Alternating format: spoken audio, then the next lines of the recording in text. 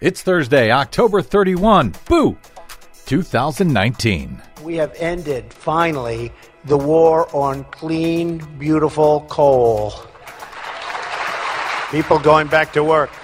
Not so much. Nation's largest coal company files for bankruptcy. California's wildfires and blackouts hold ominous warning for every state in the nation. Plus, zero-emission vehicles is the wave of the future. Major auto companies side with Trump administration against California on auto emission standards. All of that and more straight ahead. From BradBlog.com, I'm Brad Friedman. And I'm Desi Doyen. Stand by for 6 minutes of independent green news, politics, analysis, and snarky comment. You know what they say, give a man a fish and he'll eat for a day. Teach a man to fish and he'll drain the oceans, bleach the coral reef and bring the extinction of the human race.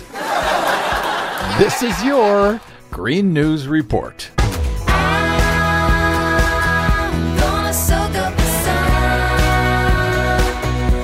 Okay, Desi Doyen, speaking of extinction, not good news for the coal industry again today. No, definitely not. Here's Donald Trump during the campaign in 2016. We're going to put the miners back to work. And here is President Trump just last week. The American coal industry, which is now starting to thrive again.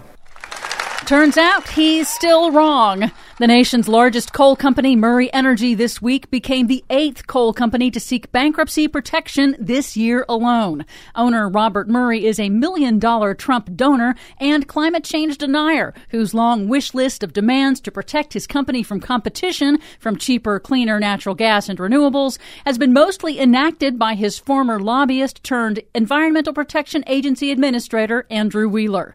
Trump's Energy Department is even now trying to orchestrate a multi-billion-dollar taxpayer bailout of the coal industry.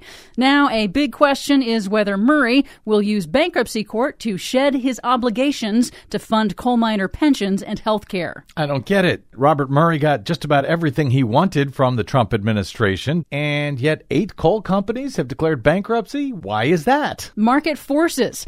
Natural gas and renewables are cheaper and cleaner. And nobody wants dirty, deadly coal anymore.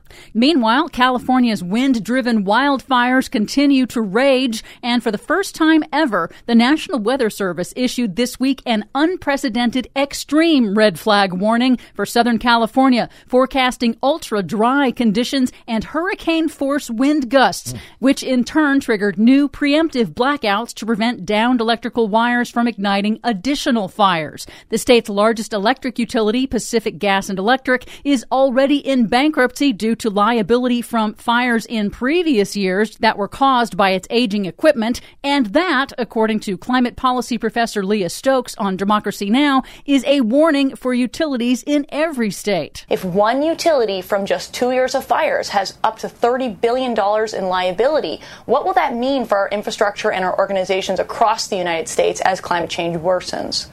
Coal companies declaring bankruptcy, privately owned for-profit fossil fuel utility companies declaring bankruptcy. I'm starting to see a pattern here, Des. Yes, and you may want to also think about coastal infrastructure. I'd rather not. A new study concludes that previous projections of sea level rise caused by man-made global warming are probably too optimistic, that severe coastal flooding will hit the world's major coastal cities within the next 30 years. You mean the bad news that we've been hearing for years is not bad enough on this score? Exactly. Great. Nearly 300 million people are now living on land that will be below high tide lines in 2050. But the researchers do note that the actual impact of rising seas will depend on how much governments are willing to spend on adaptation measures like seawalls, and whether governments choose to reduce emissions or not. I'd say not. Finally, a big split in the auto industry. General Motors, Fiat Chrysler, and Toyota this week announced they are intervening on the side of the Trump administration against the state of California, as the administration attempts to strip the state of its authority under the Clean Air Act to enact more stringent fuel economy standards and emissions rules for cars and trucks in coming years, more stringent than federal standards. Ford, Honda, Volkswagen, and BMW are sticking with California.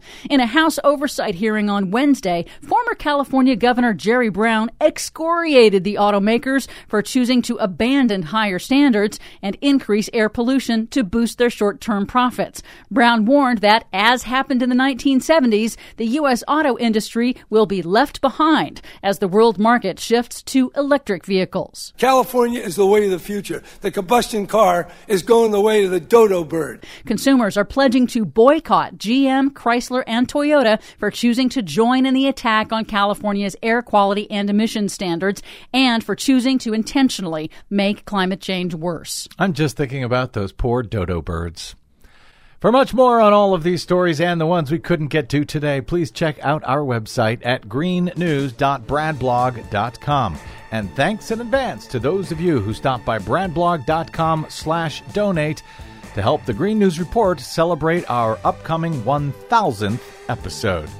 I'm Brad Friedman. And I'm Desi Doyen. And this has been your Green News Report. Nothing